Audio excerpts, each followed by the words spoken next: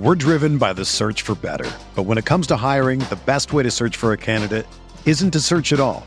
Don't search, match with Indeed. Indeed is your matching and hiring platform with over 350 million global monthly visitors, according to Indeed data, and a matching engine that helps you find quality candidates fast.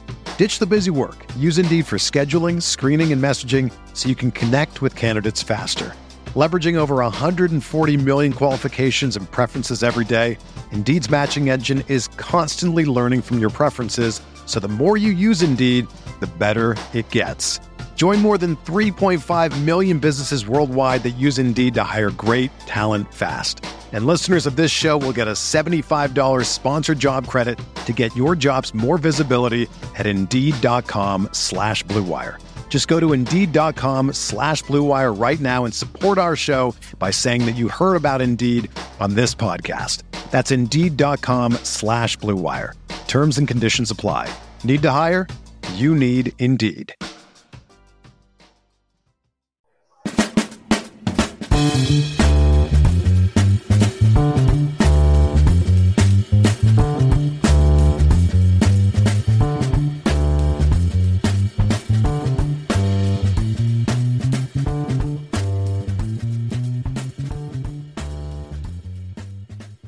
All right, welcome back to the Fantasy Football Report.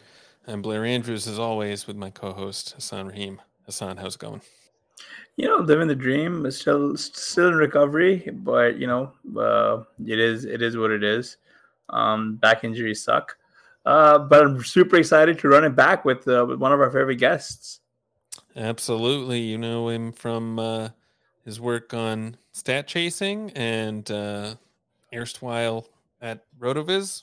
Now, hopefully we'll get him back in the off season. But Conor O'Driscoll, how's it going? I've written articles for RotoViz this year. I just mean not in season stuff, but that's all right. So it's interesting because I think the last time I was on the report was literally like 2 or 3 days after your surgery, Hassan, right? Yeah. Yep. It's been a while, man. It's been a long road. I remember you were horizontal, like yeah. You're in severe pain. Hopefully, I'm sure you're still in pain, but hopefully a little less. Yeah, it's the fun part is because it was a deep herniation, so they were like, just be careful to not re-herniate it, and that's what happened, which is a good time.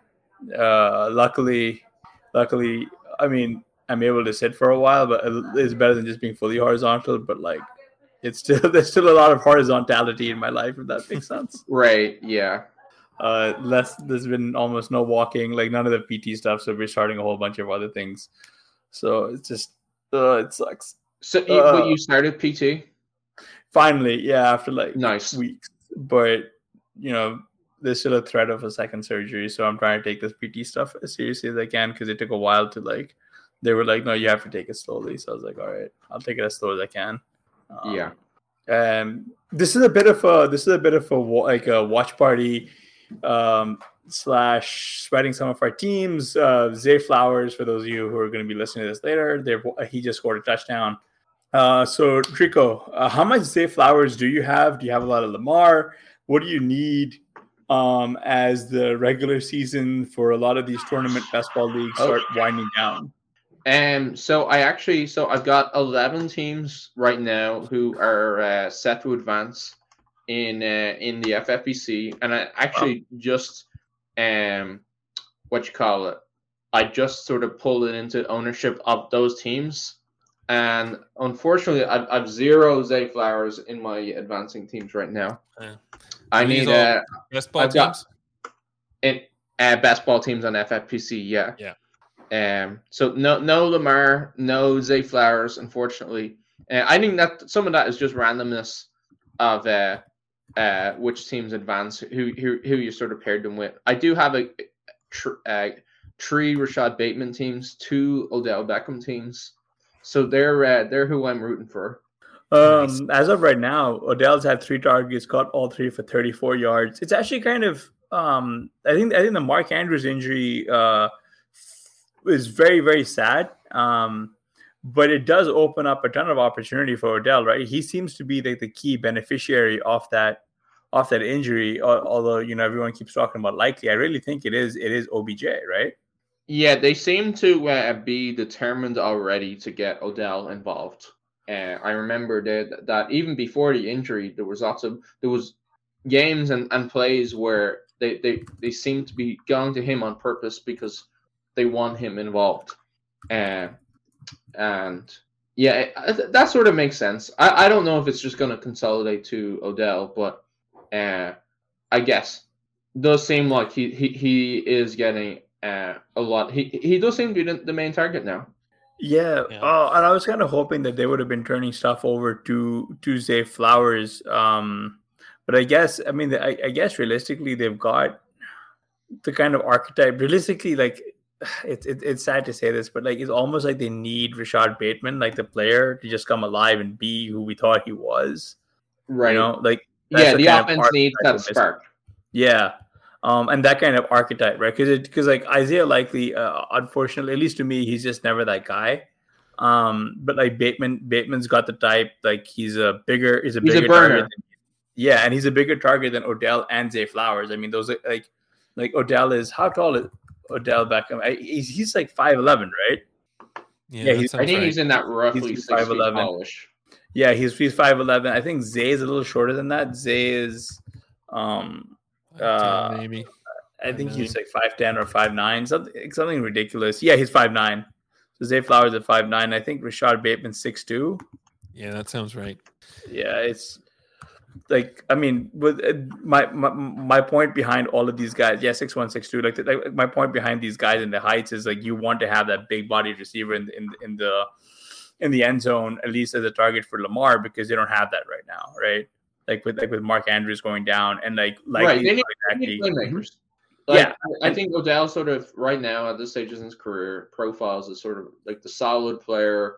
Like he's a veteran. Like he's more likely to get the route right, like to have the timing and stuff like that. But he's not ripping off big plays. Yeah, and we've seen that Bateman can do that, and they do well. Honestly, their offense has been turning. It's been doing well, but. And that would be a big benefit to them. I agree in the passing game. Just as a surprise, it looked like Keaton Mitchell got the start on this tonight. As of right now, Justice Hill and Mitchell have like 3 carries apiece, with Gus Edwards only having the 1.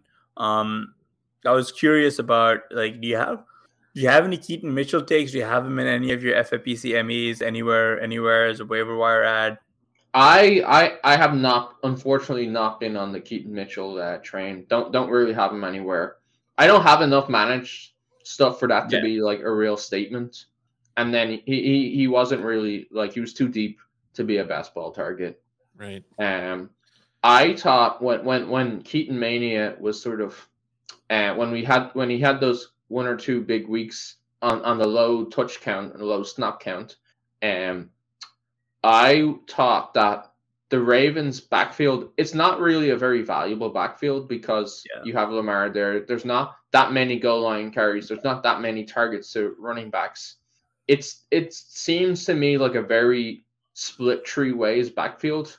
And that's a really tough target, especially when even on great efficiency. That's tough because there's just not a lot of ways for you to win there. And so I guess there was hesitancy from me there, but he seems to be an excellent player. Seems to have a really strong start to his NFL career, and could totally at this point with him getting the first carry and all that sort of stuff, he could totally be a 60 to 70% like sort of snap share guy down the stretch. Like that seems really reasonable to me. Yeah, and I do like your point about like how the Ravens' backfield isn't particularly valuable, right? Like, I mean, here we are all sitting with J.K. Dobbins exposure at some level, and that's been a shame. But like, what it took for Keaton Mitchell to emerge was like a Dobbins injury, and then Gus Edwards to be like not Justice Hill to not really be all there. Gus Edwards to kind of like them realize that they needed more explosion. Like it took a lot for Keaton Mitchell to finally emerge, right? Like you just cannot target him in 18 rounders. Like maybe if you were playing NFFC 14, like those the deep 14 team 30 where everyone drafts like 35 players or whatever it is, right? Like then it's a different story. But I did see something pretty crazy the other day that before week 12 started, Gus Edwards was like the number 5 running back. Yeah, in PPR, which yeah, was pretty insane. I think a lot of that is just touchdown luck yeah. and sort of like big play luck. But I thought that was nuts. I agree with you. Actually, I wanted to drill down on the point you made about the backfield not being particularly valuable, because there's another thing that reminds me of, right? So it's Josh Allen, who completed 29 and 51 passes for 339 yards, 2 scores, and 1 int. Right, he was like, this was kind of one of like a vintage Josh Allen game, right? Like he had 2 big rushing touchdowns, like one on the from 9 yards and then one from 16 yards, right? And he also found Gabe Davis for a long passing touchdown. But like, kind of to your point, like, with Josh Allen doing this, like, where would you be drafting James Cook next season? And where do you think, and like, where do you draft, I guess, Josh Allen? Because this year, I don't know if he's going to pay off that QB1 draft slot, but I'm curious, what are you going to do with that, or like the elite QB tier next year in terms of best ball? So the first question is on what do I think James Cook, like, you're asking me what do I think his sort of efficient ADP should be next year? Yeah. Like, where do you think he should go? Like what's his ADP next year in your opinion? I think he's probably somewhere, and maybe this is too harsh, but I think he's somewhere around 8th or 9th, and that feels right. Maybe that's too harsh, but I think that there's like a bunch of signal in how he's been used this year, and maybe I'm reading too much into it, but when you have people like Latavius Murray and that sort of player, are consistently getting the goal line work ahead of him. Like, to me, that means that, let's say Harris and Murray aren't on the team next year. I know that very often people would react like that. Oh, listen, goal line work, open up. But the fact that those are very replaceable names. Like, I think next year's Latavius Murray will still get the. It might not be Latavius Murray, but another player like him will consistently get that goal line work over him. Right. Yeah, and there will be, and then there's Josh Allen, right? And I get maybe 8th or 9th is too conservative, but to me, I feel like when you take a running back, you're taking a bigger risk than any other sort of position. So you sort of do want some cushion in there for them to really, really smash. And like, I think that 8th round is a pick where James Cook can like totally, like, completely bury that. But I think when you get into 6th or 7th, that's just too expensive, I think. Yeah, I mean, that's a little bit cheaper than he was this year, but I mean, I think if you're going in thinking 7th round is a value because this guy's going to smash, I mean, that was the thesis going into this season, and we haven't quite seen it yet. So I do think that it makes sense for drafters to be a little conservative with Cook for a lot of the reasons you mentioned. I mean, when you said 8th or 9th, like, my initial reaction was like, wow, that's way too cheap. I'd be all over him at that price. But I mean, considering, how he hasn't been able to pull away from Murray, maybe I'm too optimistic. Or at least, and now you've got Ty Johnson in the mix. I'm like, that's the price. 8th round. That's the price where I'm happy to draft James Cook. Yeah, and I think the one thing that we do need to balance this with is that there is a good class of incoming. Well, as of right now, rookie running backs are going to be declaring, right? Like, I think that is an added wrench that we need to be considering, in that it's a risk factor. Yeah. Yeah, because we've seen day 2 picks at running back. They have like okay year 1s and 2s, and then if a team is the type of team that takes running backs early, which it seems like the Bills are, then that's an additional risk that, especially in the February drafts, which is sort of like your first bite at 2024 action, is a big consideration. Right. Yeah, and to be clear, this is what we're talking about, because like everything gets shaken up after the draft, right? But like I think you do need to draft when you're drafting as you mentioned, in the February drafts. You have to think about stuff like this. Right. I mean, like James Cook's biggest saving grace is the fact that he sees a lot of work through the receiving game. Right, 7 targets today, caught 6 of those for 57 yards, no scores. But again, it makes him a threat this season. It just gives me some pause as to where you're drafting him next year, right? And I have a weird feeling that when those Feb drafts open, we're going to be seeing James Cook like in the 6th round or 5th round, just because people will want the starting running back on a high-powered offense. Right. Yeah. You always have the offense. Go ahead. Oh, no, I was just going to say, especially if Murray is gone and it looks like that competition is not there, I think people will kind of forget that Murray was just, he was just a guy that they got off the street. Right. Yeah. People do love, it feels very comfortable, it seems like, to sort of target the offenses where you can reliably predict will score points. Yeah. Yeah.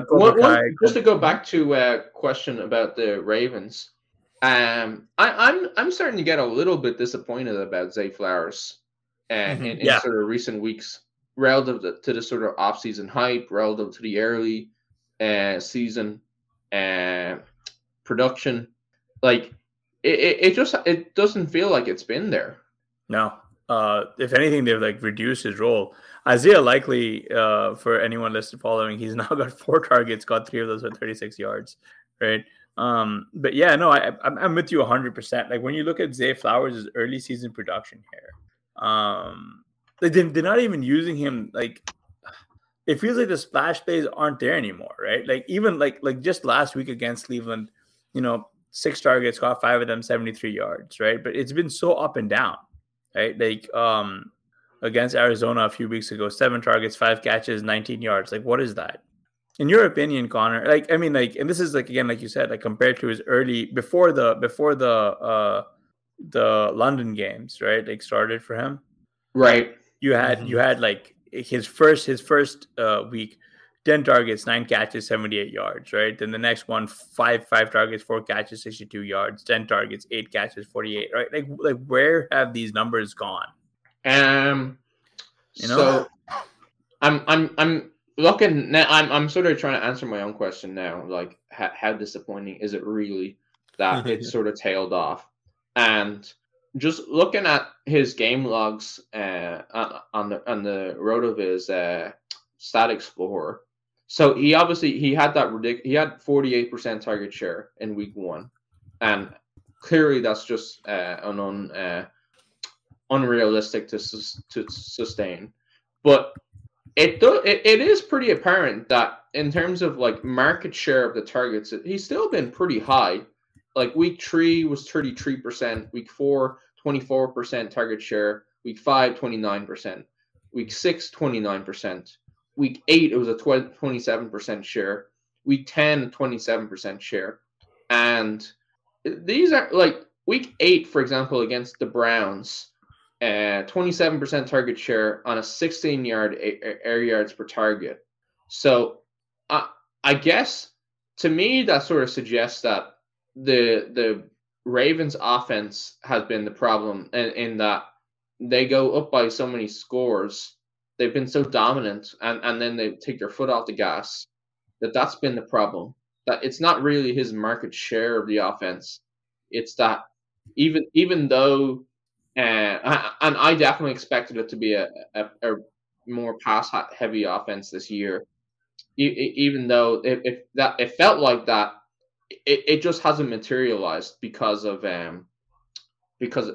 I think game script, but I think that's worth checking as well.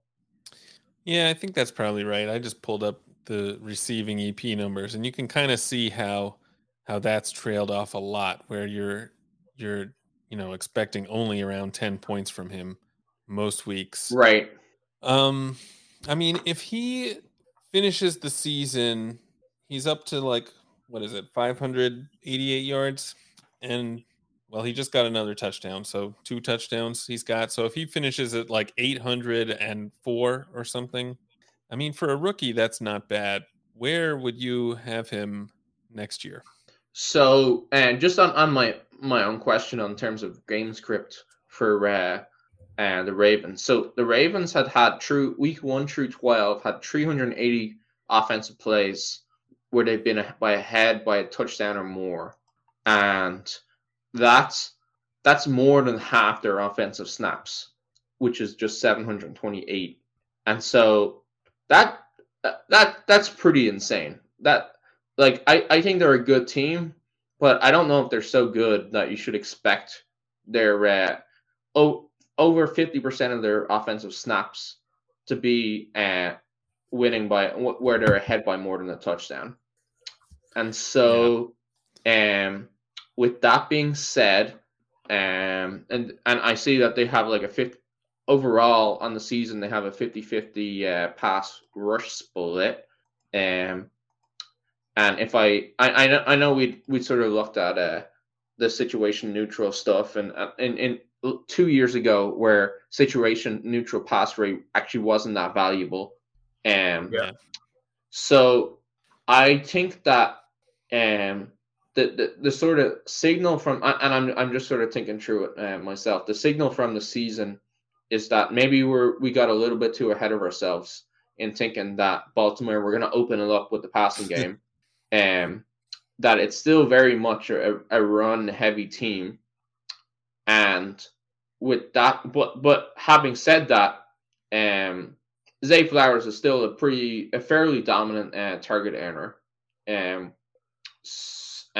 going in as a second-year player, I think he should probably be going. Where was what's his name, Drake London, going this year? I think he was going around like the late fourth, early fifth. I think probably a little bit ahead of there is where Zay Flowers should go. That's my thought too, like mid fourth, right? Yeah. And obviously I'm using an anchor there that but it feels like it's similar to the Drake London scenario where you're probably not going to get a lot of pass attempts, but it's a talented second year player who's played well. His football has been good, so they're I guess we've come full circle from getting very concerned to, like, you look at the numbers, actually, he's played well. Yeah, I mean, go ahead. No, I want you to go. You go first.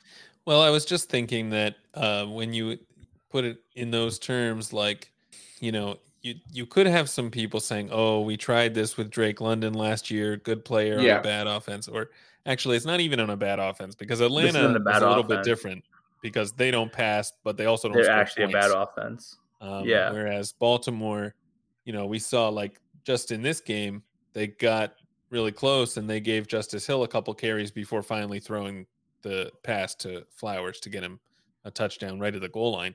So there maybe is a little bit more scoring upside in this offense compared to Atlanta. But seeing how London has done this year at a 5th round cost maybe has people a little bit shyer about Flowers, who I think wasn't as exciting a prospect necessarily to begin with. So perhaps coming in with a little bit lower expectation anyway. This show is sponsored by BetterHelp. It is almost the end of 2023. We are coming up to the holiday season. I, for one, am very excited about the holidays as they approach. But it can be a time of the year where you may struggle with seasonal blues. It can be a wonderful time, but it can also be a challenging time. But adding something new and positive to your life can counteract some of those feelings. Therapy can be a bright spot amid the stress and change, something to look forward to make you feel grounded, give you the tools to manage everything going on. 2023 was the first year that I tried therapy. I started in early 2023 and have continued throughout. It's helped me to learn positive coping skills, to help me work through the process on a day-to-day basis, and to help me process some life events. If you're thinking of starting therapy, give BetterHelp a try. It's entirely online, designed to be convenient, flexible, and suited to your schedule. Just fill out a brief questionnaire to get matched to a licensed therapist, and you can switch therapists anytime for no additional charge. Find your bright spot this season with BetterHelp. Visit betterhelp.com/rotoviz today to get 10% off your first month. That's BetterHelp, HELP.com/rotoviz. We're driven by the search for better. But when it comes to hiring, the best way to search for a candidate isn't to search at all. Don't search, match with Indeed.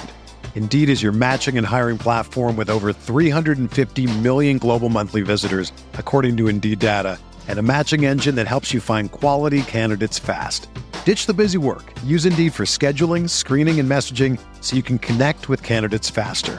Leveraging over 140 million qualifications and preferences every day, Indeed's matching engine is constantly learning from your preferences, so the more you use Indeed, the better it gets.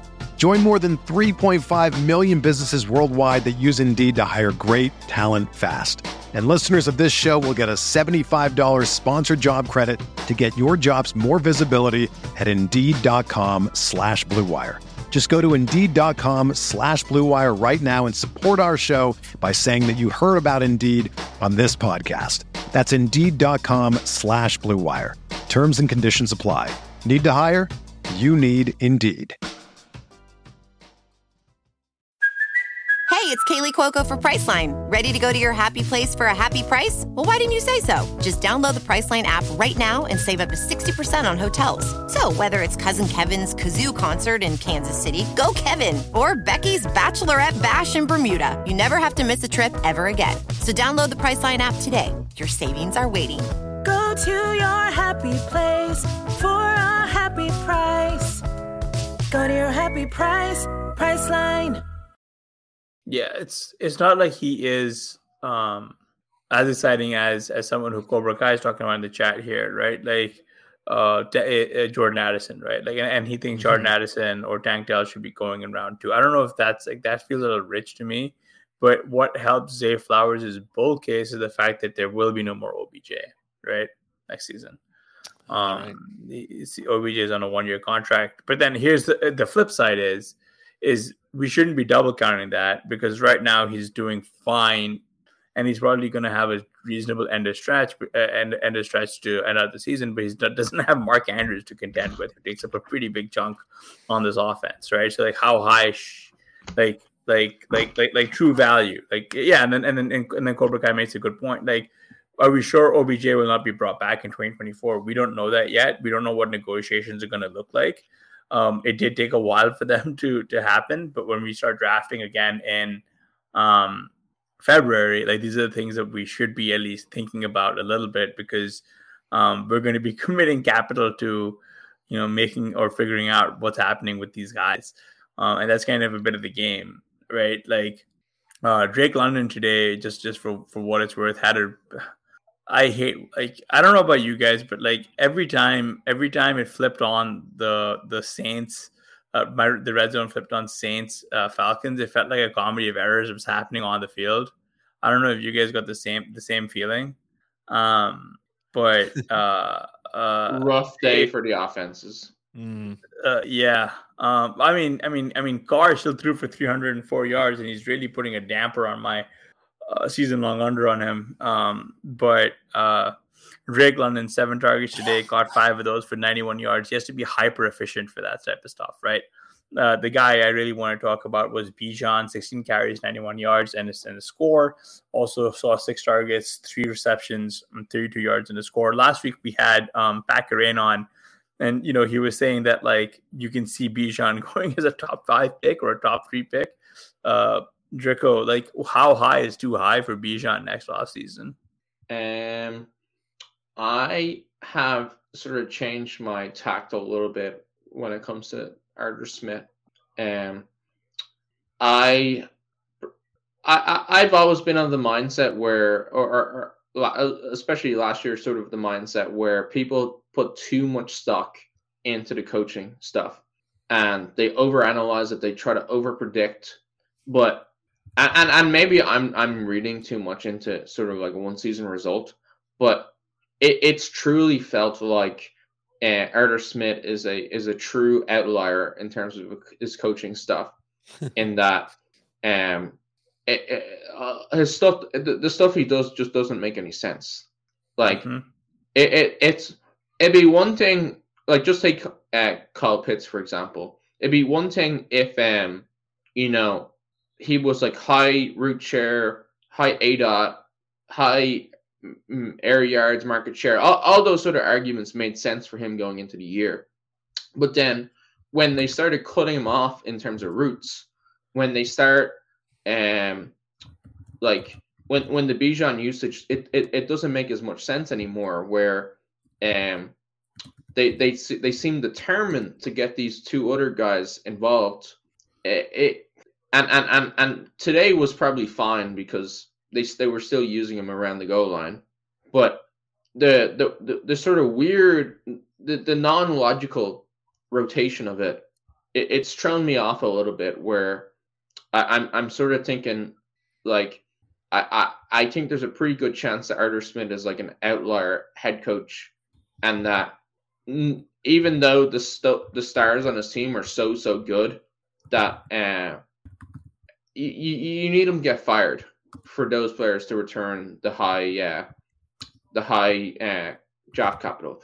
Like, don't get me wrong. I think if Bijan is like second round next year or like 2-3 turn, like I still think that's like at a cost where more than justifies the risk. But I think you need a pretty hefty Arthur Smith discount on Falcons players, which I wasn't.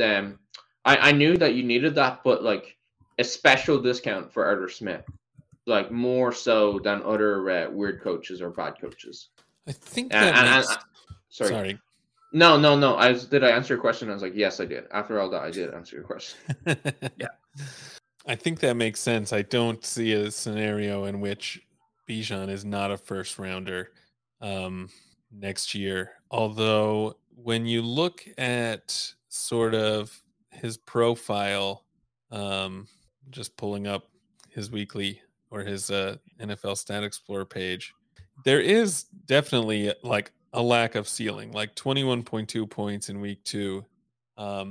Before today, he really hadn't done anything better than that. So you want to talk about lack of ceiling, dude? Like pull up Kyle Pitts or Drake London, right? Well, I know, but we're talking about a guy who's potentially competing for a top 5 pick and probably could get there just based on like the hype. So, I think Bijan does, like, he's talented enough to have that ceiling, obviously, but with the Arthur Smith stuff, you definitely want to be cautious. Right. So, yeah. Does he have a realistic chance at like a legendary season? Is the question. I think so. Yeah. I mean, I think so. It's just he should. Yeah, but actually, I mean, my mind says no, but my heart says yes. Right? Like I think that's what makes it so hard. Right? Is that logically, that's the concern that you have, I guess. Like he should be getting a bunch of targets. He should be getting a bunch of goal line work. He's a special player, and he should, like, by his talent, he should be a first round pick. There's no question to me that he should be a first round pick. And again, maybe I'm just being too cautious and conservative on a run because he's a running back. But the sort of like pathway, like what is the pathway to that legendary season? Is it like Arthur Smith all of a sudden goes, oh geez, like all the things I did last year, I was just dead wrong. Like I just changed my mind. I think it has to be a coaching change, right? Yeah, has to be. And are you going to make somebody a first round pick in based on a hope that the coach gets fired? That doesn't feel right to me. No, right? I mean, you can't do that. Because I thought we'd have 5 running backs to start with, like at least next year, right? And I was thinking it would be CMC 101, and then it'd be like Bijan 102, and then probably like Jonathan Taylor 103, and then like Gibbs 104, and then I can't figure out who the 105 would be. Probably Justin Jefferson or running back, right? But like, the more there wasn't that many running backs in the first round this year, right? Yeah, it was CMC, it was Bijan, it was Eckler, and I think that was it. That was it. Yeah, and so with how the season has worked out for running backs, I could see that actually being less. Yeah, that's what Cobra Kai was just saying in the chat, and that like we've got Raheem Mostert, Rashad White, Brian Robinson, all as like top 8 running backs. Like, what's the point? Yeah, none of those guys are even sniffing early round draft capital. Right. So and you can. I think you've got a trend of running backs going later, and the actual seasonal results to me do nothing to like arrest that. Yeah, because next year you could just take Justin Jefferson, Jamar Chase. Like there's been, despite all like the quarterback injuries and the receiver injuries, like there's nothing that should at least erase the fact that they were having lights out seasons, right? Like Justin Jefferson was un fuego until he got hurt. Today, right. Jamar Chase almost single-handedly won the game for the Bengals, right? Mm-hmm. Jamar Chase was somehow everywhere. Like every time a ball would hit off a Steelers defender's hands, it should have been picked off. Jamar Chase was there for the rebound somehow. I don't know if you guys watched that. And this was coming in with Kenny Pickett, who, he had 278 scoreless yards, completed 24 of 33 passes. I think this was the first time in like 2.5 years or a fairly long time that the Steelers actually had more than 400 total yards of offense in a game. That we'll see if that continues. But just talking about how some of these guys are early, some of the elite receivers, like I don't know how you can take them like after CMC, right? Like, do you think it's still Justin Jefferson, Jamar Chase? Do you think the top 3 are still going to be the top 3 the way they were? Or do you think there's going to be, Cup is the guy who falls out. Guys? Sorry, Cup. Yeah, Cup is a guy who he definitely falls out. I don't think Justin Jefferson or Chase's ADP changes at all. Do you think? Go ahead. No, the other guy who was being drafted, like he saw a lot of destruction in his draft. So this was the guy who was going at the 1-2 turn, if I recall correctly, when drafts opened in February, and he only saw a backslide. Ramondre Stevenson, right? He rushed 21 times for 98 yards today. He also had 5 catches for 9 yards. He's pretty much like their offense right now. Him and Demario Douglas, right? He also scored their lone touchdown. He's bordering on sort of like being a dead zone guy. Yeah. He I mean, and that's the thing, right? Like that's where he's gonna go next year, I think. Right? Yeah. Like, he's a guy who was he's the guy who you like, the kind of archetype you want to avoid, right? When you're drafting in February, they just have this buku high ADP, and then it just goes backwards. Like if you were drafting in Feb, all you did was watch your 1-2 turn Stevenson turn into 5-6 turn Stevenson, and you're like, right. He turns 26 in February. Yeah, so he's not old. He's not old, but that's definitely on the border when it's like, okay, he's on watch to hit the cliff, and it definitely felt like he's hit a cliff at points this year. Yeah. All right, just pulling up box score today. For Stevenson? Yeah.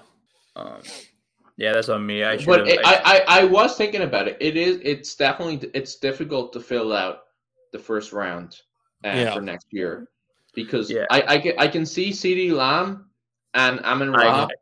Like you saw Amon-Ra, he in the main event drafts that happened after Thursday night, he was firmly mid first round, and I think you can probably plug him into mid to late first round next year. And I think you see him in mid, dude. I think he's definitely in the mid first round. Like you can see it go CMC. Like this probably goes against what we discussed last week with Pat, which I'm actually hoping is how it works out. But you can see a world where we see CMC 101, Justin Jefferson 102, Jamar Chase 103, CeeDee Lamb 104, Tyreek Hill 105, Amon-Ra St. Brown 106. Like you can see that. You can see that opening. Right. And it's probably hard to see to guess the exact order. Yeah. But generally that's what it feels like it'll be. Yeah. Yeah, one thing that kind of is interesting is to think about, I mean, because everybody's still, I believe, looking for kind of the next CMC, the next running back that could do, the 400-point thing. So you might see guys like Jahmyr Gibbs moving up into the early first. Yeah. I like trying to think of who else could really make a big jump like that. I don't think there is one. ETN could be like ETN could, but like how high can you really take him? He's sort of been a little disappointing in the run game. Right. Well, they've started using Dearness Johnson a lot more. Yeah, he's not a workhorse anymore. Which he definitely opened the season as a workhorse, but not anymore. No, because Ben Gretsch pointed it out in Stealing Signals, and then I think Baccarin reiterated it in Legendary Upside. But like, I mean, I guess if Kyren Williams continues having more games kind of like the one he did, there's no way. But yeah, he doesn't have the profile to fit that. But I still think, based on just his performance and he could be a third or fourth round pick in February. Yeah, for sure. 16 times, 143 yards in a score, 6 catches, 61 yards and another touchdown, almost 40 PPR points. Yeah, just nuts, man. Where do you think he'll end up in February? I kind of think he's probably a 2-3 turn, maybe sliding even into the mid second. Right. Yeah. Like that's where Leonard Fournette was going the year after they won the Super Bowl. 2-3 turn. Yeah, that sounds right. Yeah. So I get it. The question is, will the Rams draft someone? What are the Rams draft picks next year? They have a ham sandwich. They probably do. They only have their 5th round pick. No, they had their 1st round pick in 2024. They had their first round pick. A good point. In February, he won't have any competition. So it might even be earlier in February until they sign someone or possibly draft someone. If they, I think if is a big, because I mean, like the whole thing is that Kyren has done really, really good work, right? Like could you pull up his Stat Explorer? I guess just to maybe be a bit more of a bear. Going into the year, they weren't planning on. It wasn't their intention to give Kyren this sort of usage. Right. They had been intending to split it between him and Cam Akers, and then they had a falling out with Cam Akers. Oh yeah. And so to me, like the idea that they will plan to give Kyren this sort of usage going into next year, that doesn't feel right. Yeah. I mean, even coming into the game, when you look at, for instance, his expected points, there's not a really, it was actually pretty good in the beginning of the year, but starting to trail off, like 9.4 in week 5, 12.4 week 6. He obviously got hurt that week, and we don't have the numbers for today yet. But that was his like expected points. Like pull up his actual PPR. Like look at his actual like. Well, yeah, I mean, in most weeks he destroyed that. Yeah, he outkicked his coverage like ridiculously against Arizona the last time out, and he just came like right out of hibernation and did it again. Like he literally went on IR, just like seething to come back 6 weeks later and just like we're gonna do it. Bryce Ridley in the chat asks, "Is the Adam Thielen train over?" Yeah, I think it might just be over, bro. Pull up Adam Thielen because he had another stinker today. He's not on our show sheet. I'll pull up his stat line real quick. Where'd it go? There they are. Man, I mean, I think it's all over right now. Actually, this is probably a good question for Conor. Conor, Bryce Young definitely fast today. He had 3 carries, 23 yards on the ground. Somehow they're not really calling any design runs for him. Adam Thielen saw only 3 targets today, 1 catch for 2 yards. And then also, if you look at his stat explorer, he has since the bye week, he's noticeably trailed off. I wanted to get your take on the Panthers. The Panthers' offense sort of next year. Like, where do you think these guys are going to be going?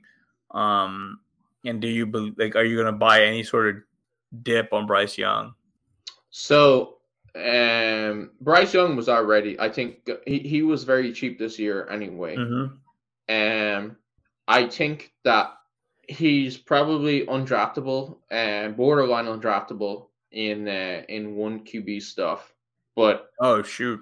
Well, when I say undraftable, sorry, I think he's probably like a 16 to 18 round pick as a QB in 1 QB stuff. So viable on DraftKings, but not a guy who you want to be wasting roster spots on, an underdog or FFPC. Yeah, like he's like he's probably he profiles somebody as like definitely a hey, I missed all my stacks. I can get Carolina players cheap. Let me just give it a go. But nobody's gonna feel good about that. Like, the offense has been bad. He hasn't played well.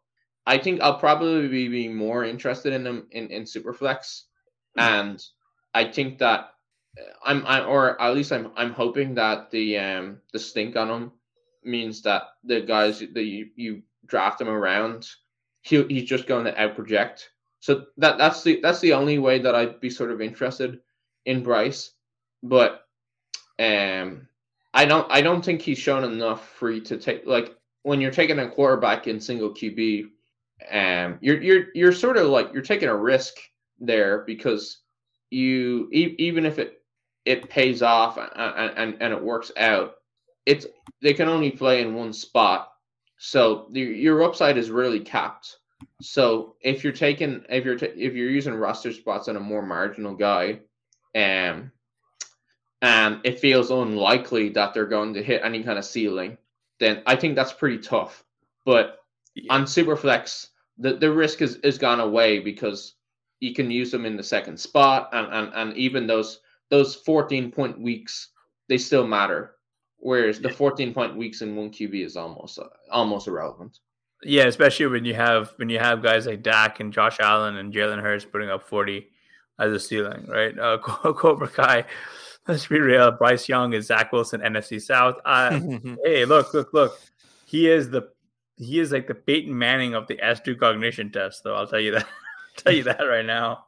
I just pulled up the advanced stat explorer because it's kind of funny to look at Young's numbers. He's got 62% on target throw percentage, which is the lowest of any kind of. It's crazy to see Deshaun Watson down there. It's so crazy to see Deshaun Watson down there. The thing to look at is this ADOT number, because Bryce Young attempting passes 5.6 yards downfield, whereas everyone else on this list is like 7 or 8. Even Zach Wilson is throwing further downfield and throwing more accurate passes than Young. So, the other thing I noticed in his NFL Stat Explorer page is that he hasn't had a game yet with positive efficiency. And at first I was thinking, how much of that is Young's fault and how much is just that he really doesn't have that many guys to throw to. But some of these advanced quarterback stats do seem to isolate kind of the quarterback's skill a little bit better than others, and it doesn't look good. Right. Is low on target, low ADOT. Right. Is not good, because that there's just no good way to spin that. Short passes thrown inaccurately. Not a good recipe. Somehow that's worse than Zach Wilson. Amazing. Yeah.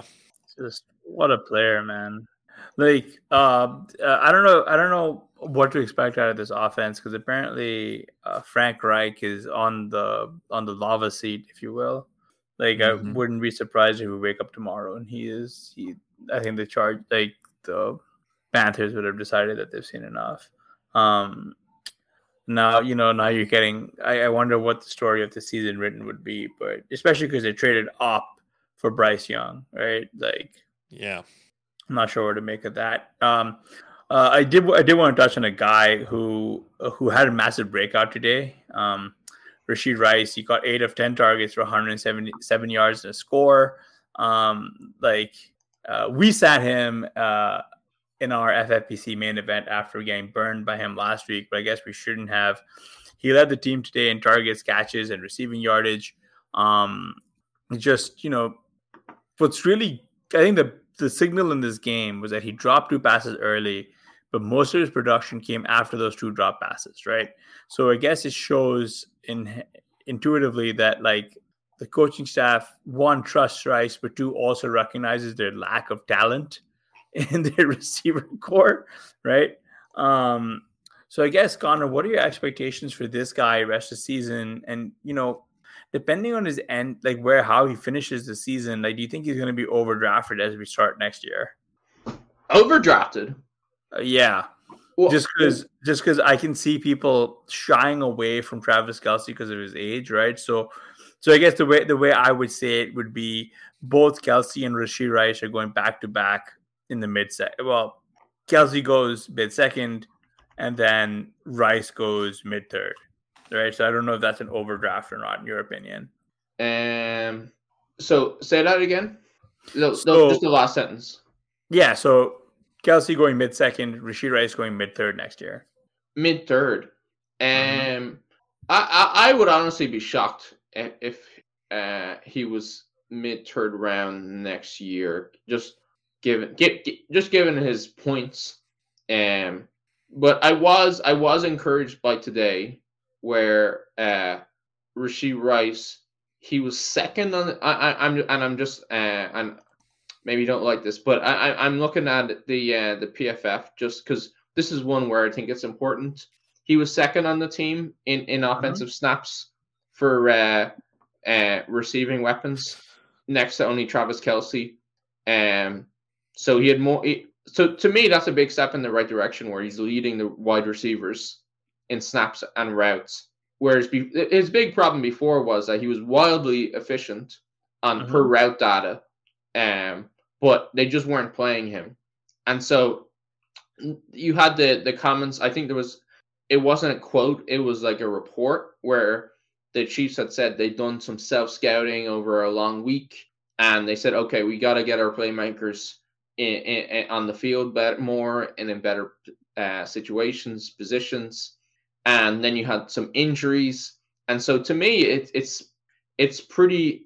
I think I like saying that he went from a sort of low snap guy to leading the team, second on the team to Kelce.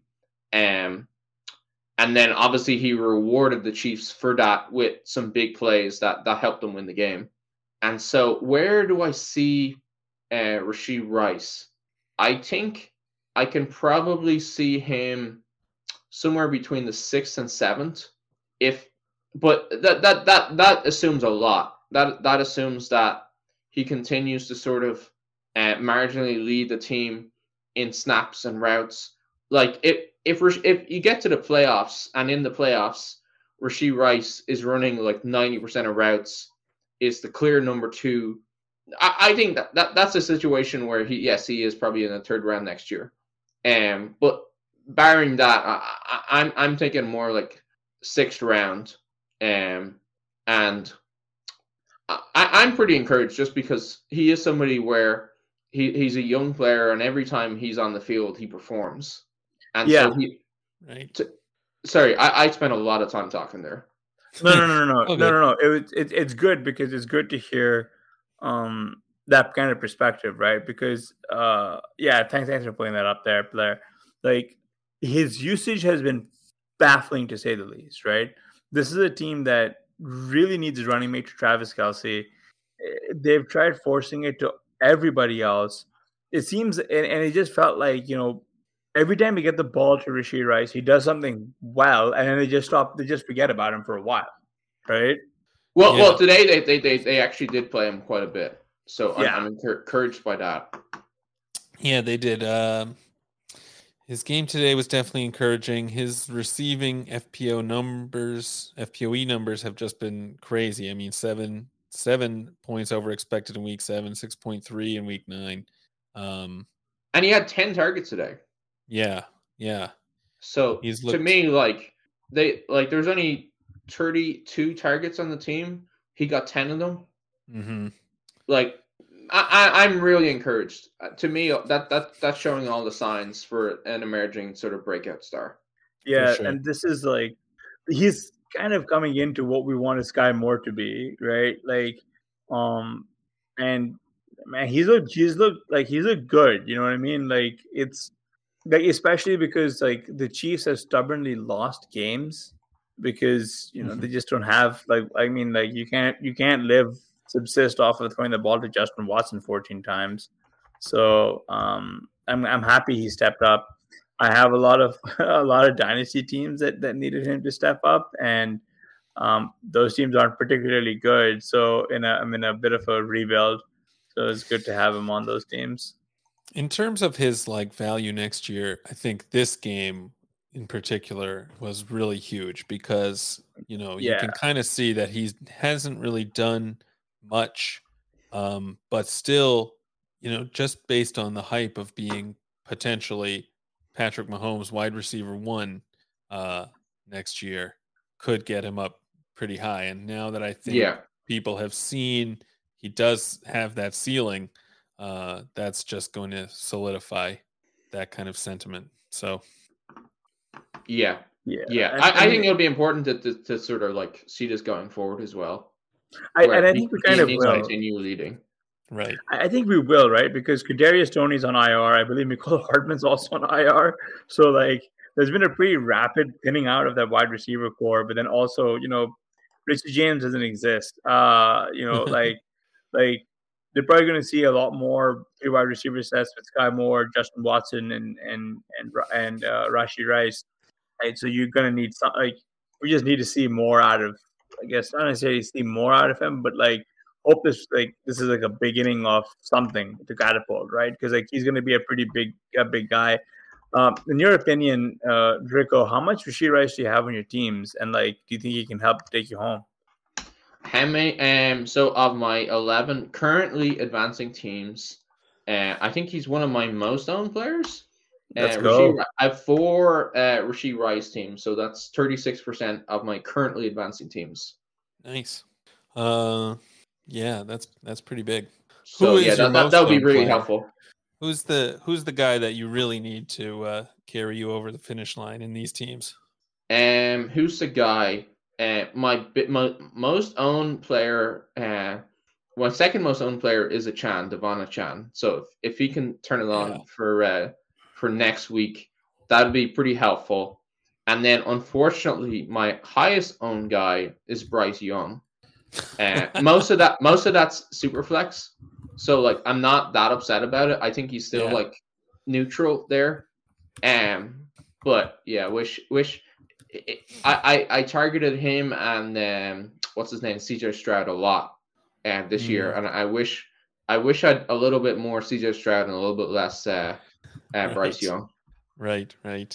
Achane is a guy who's really kind of fun to think about in terms of his valuation next year, because obviously when he's been healthy and on the field, he's looked amazing, but he's small and the injuries kind of are keeping us from getting a really good look.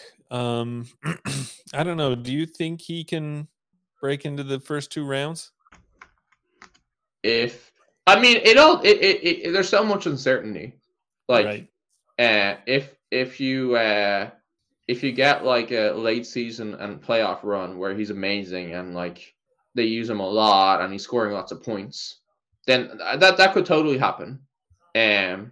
But like you mentioned, there is an element of people who will say, small player, easy to say, injury prone, and all that sort of stuff. There's definitely still a bias against small running backs that could keep him out. So that's so hard to call, but I think it's definitely possible. Given how so much of the story is left to be written, but is it there's he really has to, I think, perform well and get a good snap share and all that sort of stuff for that to happen. What do you think? Because that is a hard one to think about, I think. Yeah, that's a that's a tough one. I think I'll be excited to take him in the, I don't know, maybe in the late second, early third, assuming he comes back and is at all close to what we saw. Like, he doesn't have to have an amazing stretch. I think we've seen enough of his ceiling that if he comes back and is solid, that's enough to get me excited about him in at the end of the second round. I agree there.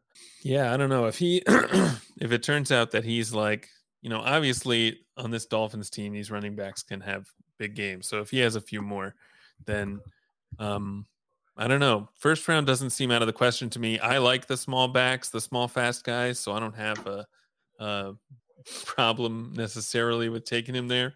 But yeah, he's definitely an interesting guy because I don't really think we've seen a lot of guys his size have that type of success. I mean, we've seen, you think of, you got to go back to, like, I don't know, Danny Woodhead maybe to think of a guy who put up that kind of score, and he was not, the next season he wasn't a first round pick, I don't think.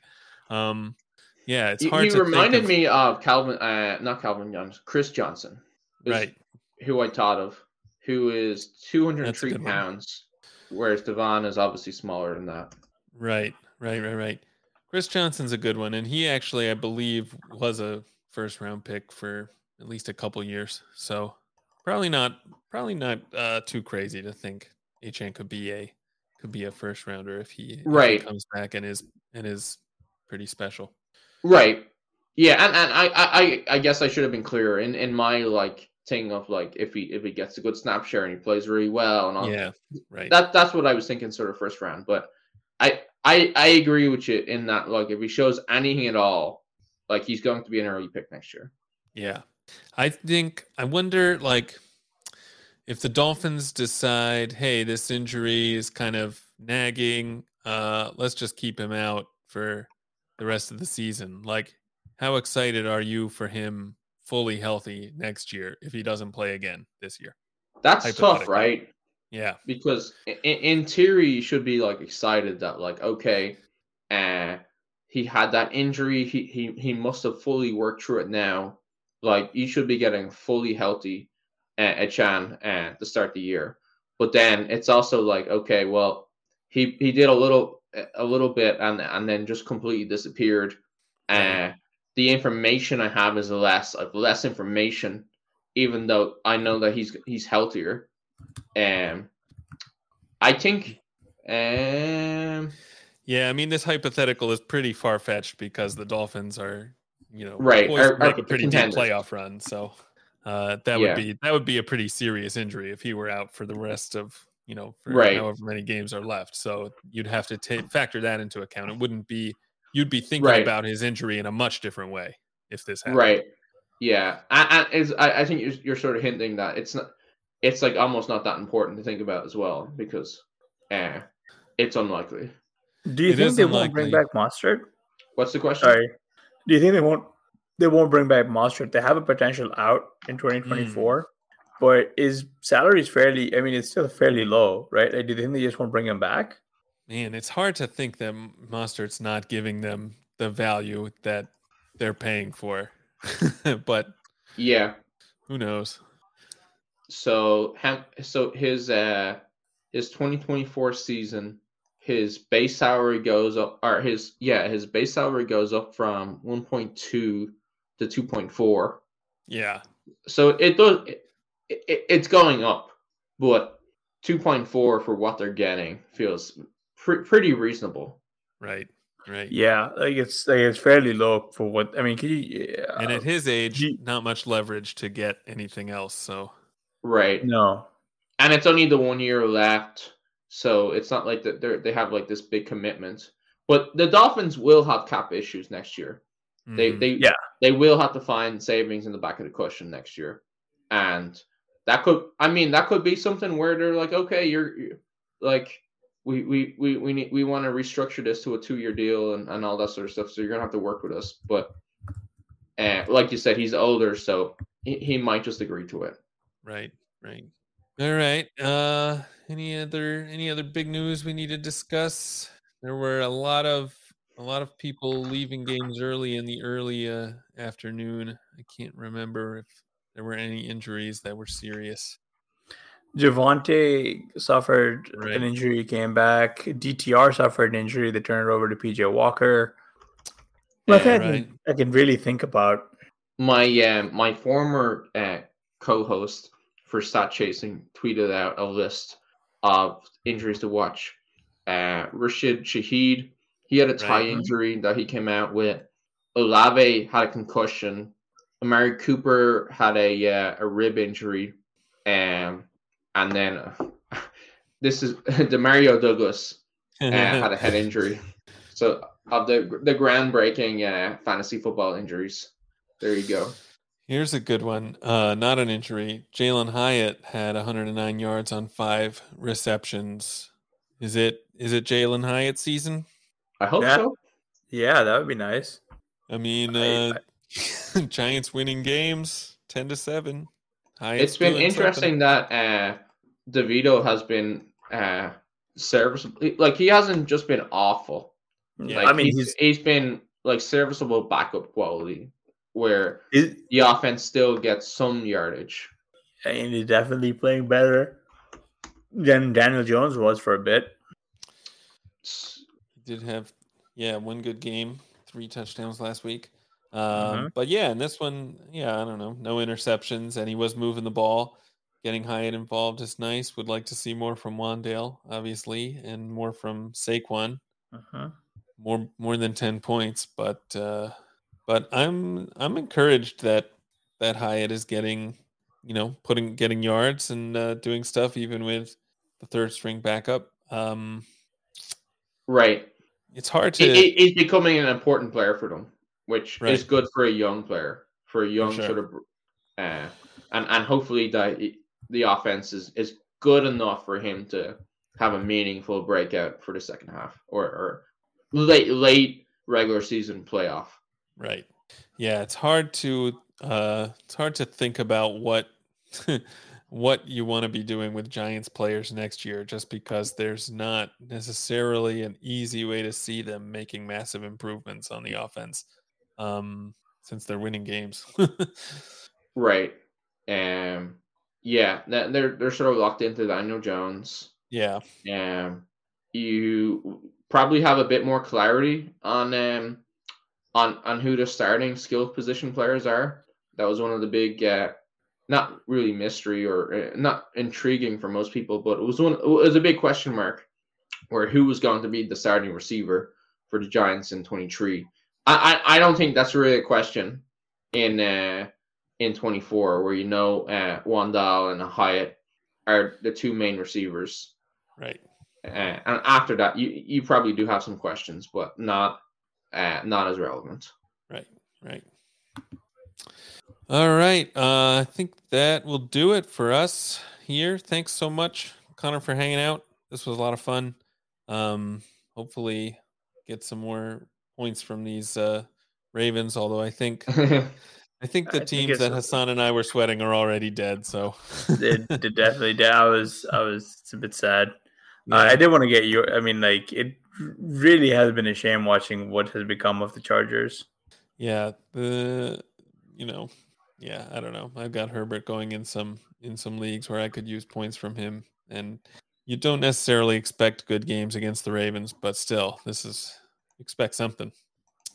Anyway, that'll do it for us. So thanks everyone for hanging out, and remember to like and subscribe and all that good stuff, and we will talk to you next week.